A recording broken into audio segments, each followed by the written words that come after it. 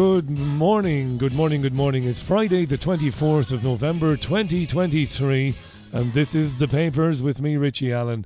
And I hope I find you well this Friday morning. Looking forward to the weekend. Chilly out there in Salford. Chilly. It's blooming chilly. Temperatures dropped overnight. But apparently it's going to be dry for the next couple of days. And that's good, that. We'll take that, so we will. Let's look at the front pages of the UK dailies. Then the broadsheets, the tabloids. We're going to start with The Times today. Migration figures pile pressure on PM to act. That is the front page of The Times, right? Now, a lot of papers go with this today.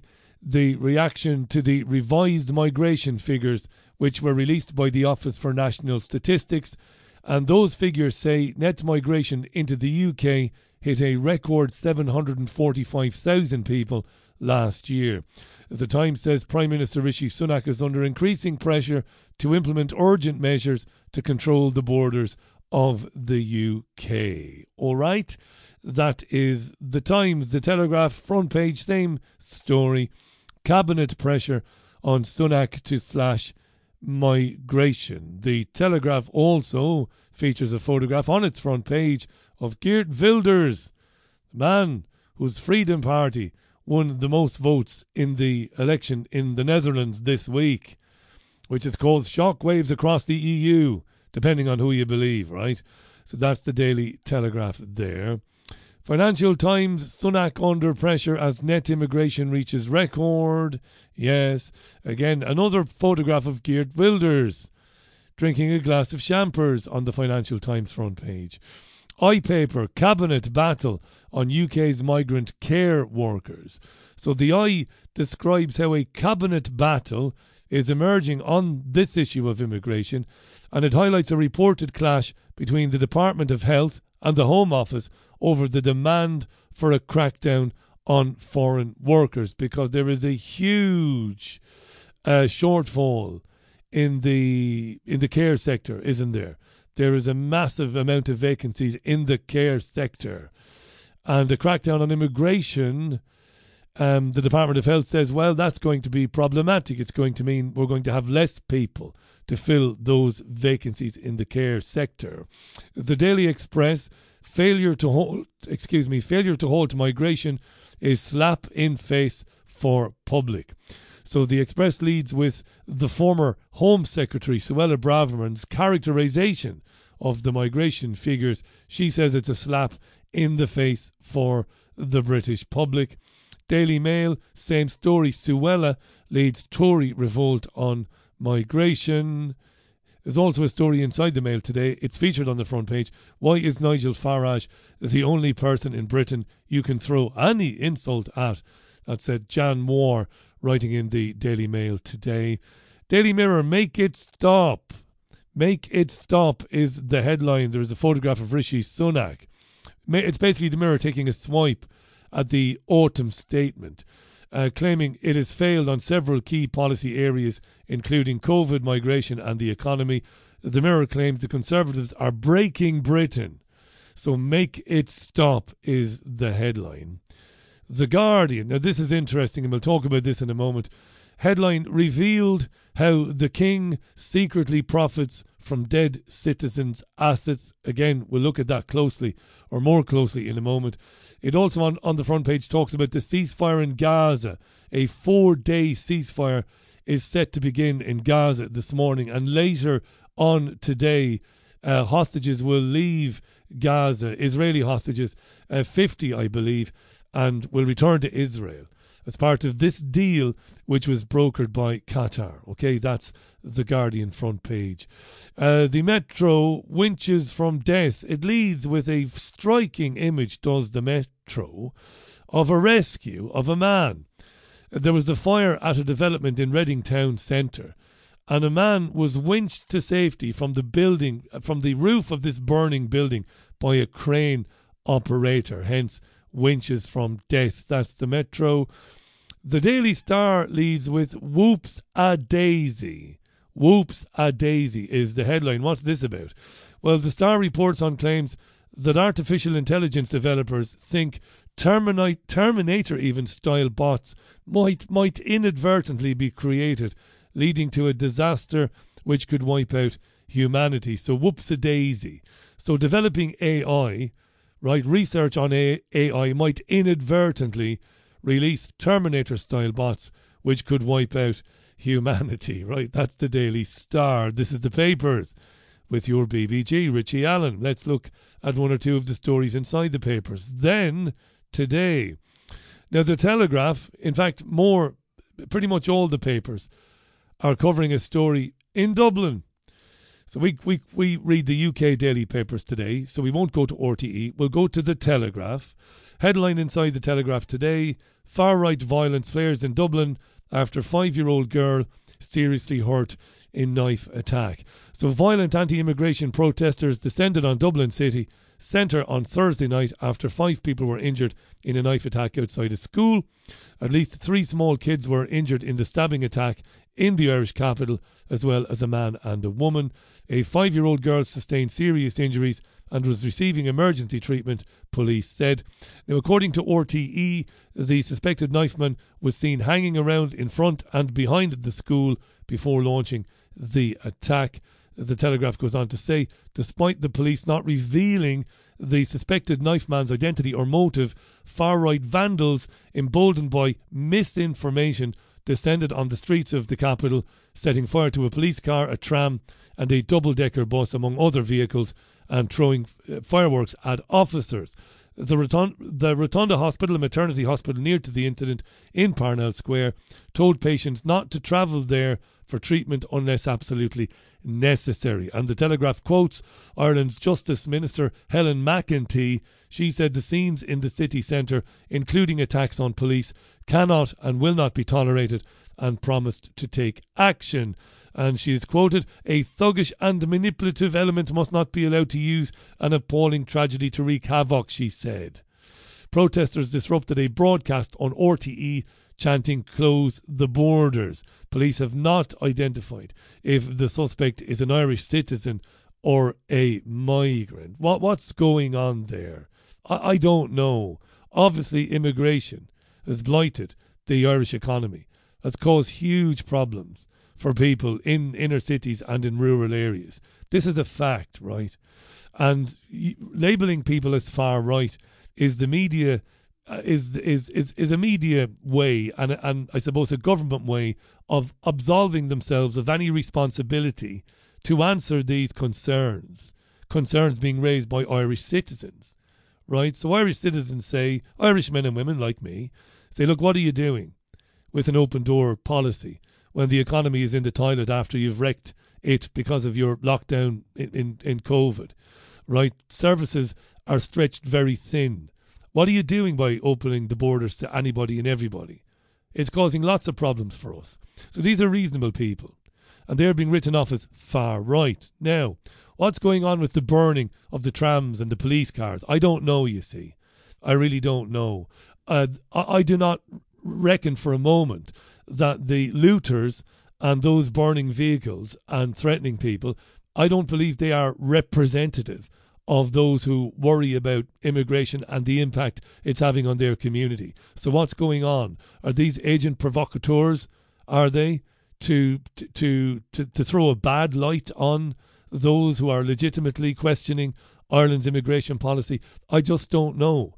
It is a tactic that has been used before. We know it's a tactic that was used in the United States when remember, pallets of bricks were seen to have been left out, for conveniently for people to pick them up and throw them during Black Lives Matters protests. So are people, dark actors, being paid maybe?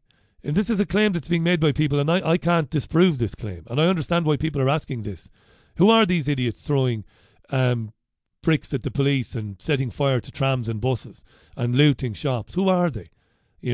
I don't believe, as I said already, that they really represent those who've got legitimate claims, legitimate concerns about immigration. So it's all very strange when you see this rioting. But I don't have any answers. So I'm going to leave that there. Okay. But yeah, interesting situation in Dublin yesterday. We hope the injured parties will recover, the child and everybody else. Let's look at the Times, inside the Times. Theology lecturer says college threatened him with counter-terrorism referral. Right, so it's exactly what it says on the tin. A theology lecturer will sue over allegations that a Methodist theological college threatened him with a counter-terrorism referral after he criticised the church's stance on homosexuality. This is Aaron Edwards. He's claimed he was sacked from his position at Cliff College in Derbyshire after commenting on Twitter that senior church officials were obsessed with, quote, apologising for their apparently barbaric homophobia, whether or not it's true. The 37-year-old father of 5 has also alleged that college officials threatened to refer him to the government's Prevent scheme, which is designed to crack down on radicalisation. So at the centre of the legal row, writes the Times, or says the Times, is a post on Twitter from February in which Edwards commented, quote, homosexuality is invading the church. Evangelicals no longer see the severity of this because they're busy apologising for their apparently barbaric homophobia, whether or not it's true. Now, the lecturer went on to say that this is a gospel issue. By the way, if a sin is no longer sin, we no longer need a saviour. Edwards said that after posting the comment, Cliff College officials suspended him and launched an investigation during which they threatened to report him to Prevent terrorism. This is shocking, isn't it? This is shocking that they threatened to report him to a counter-terrorism strategy, the implication being that he holds terrorist views, when his views align with, but they obviously align with his faith, right? And the texts that he would hold dear to him, as would people of his faith, that homosexuality is a sin. That is something he believes. That is something he is taught. That is doctrine. They referred to him. I don't agree with it, by the way. I'm not a Christian myself, as it happens. Just in case you're listening to this for the very first time and you happen to be gay, I don't agree with any of this, but I absolutely agree with his right to hold his point of view and to say that this is a Christian point of view. And therefore, how can I be suspended, number one? And number two, how could I possibly be referred to a counter-terrorism organisation? It's disgusting, this, isn't it? It really is disgusting. And it boils my pee. It really does. To the front page of The Guardian, the story. This is going to boil a lot of people's piss, to be honest, especially in the northwest of the UK. Old Jug Ears, the pedo lover, eh? That's not unkind. That's not sensational. He definitely doesn't have any problem with paedophiles, Charles.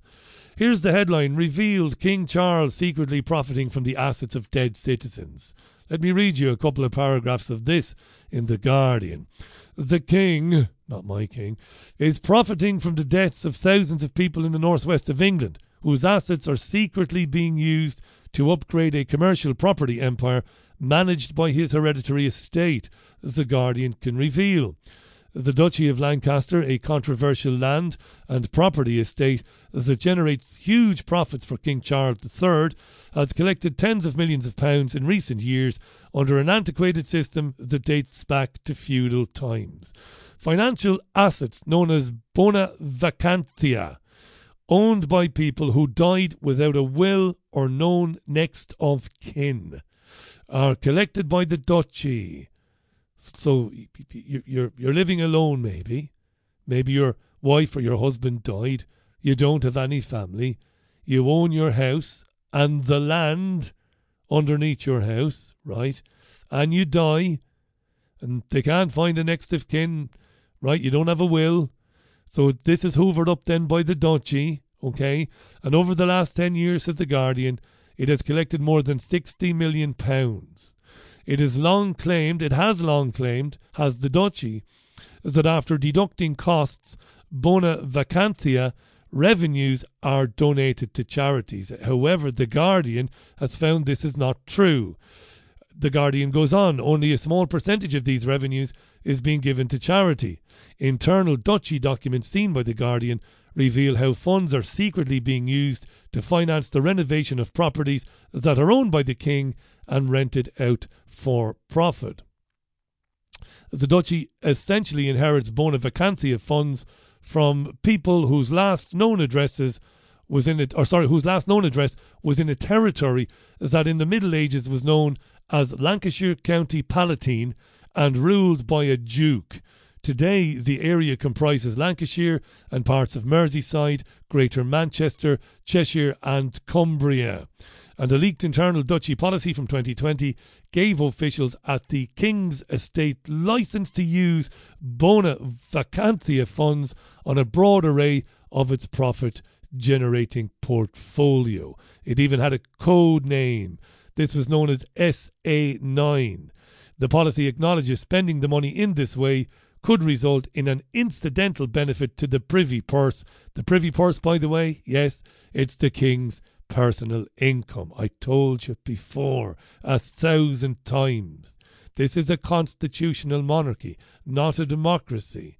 The notion that these people play a ceremonial role, that they've got no real power anymore, is a nonsense. And I'll leave that there because I've said it too many times on the other show.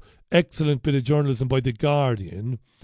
If anybody dies, in the opinion of this broadcaster, if you were to die and not have a next of kin and you've not written a will, any property you own should be taken and used for the greater good of everybody. It should be used to house people on low incomes, people who couldn't afford to buy a house, right, should be getting these properties, and they should pay only an affordable rent, what they can afford, and then that money, of course, should be used for public services and whatnot. That's how it should be. But it isn't like that at all. The Telegraph run with, inside the paper, one of the stories today, BBC reporters accuse it of favouritism towards Israel. In a 2,300-word letter to Al Jazeera, 8 BBC journalists accused their employer of failing to accurately cover the Israel-Hamas conflict since the war began. Now, these journalists asked Al Jazeera not to share their identities because they fear reprisals.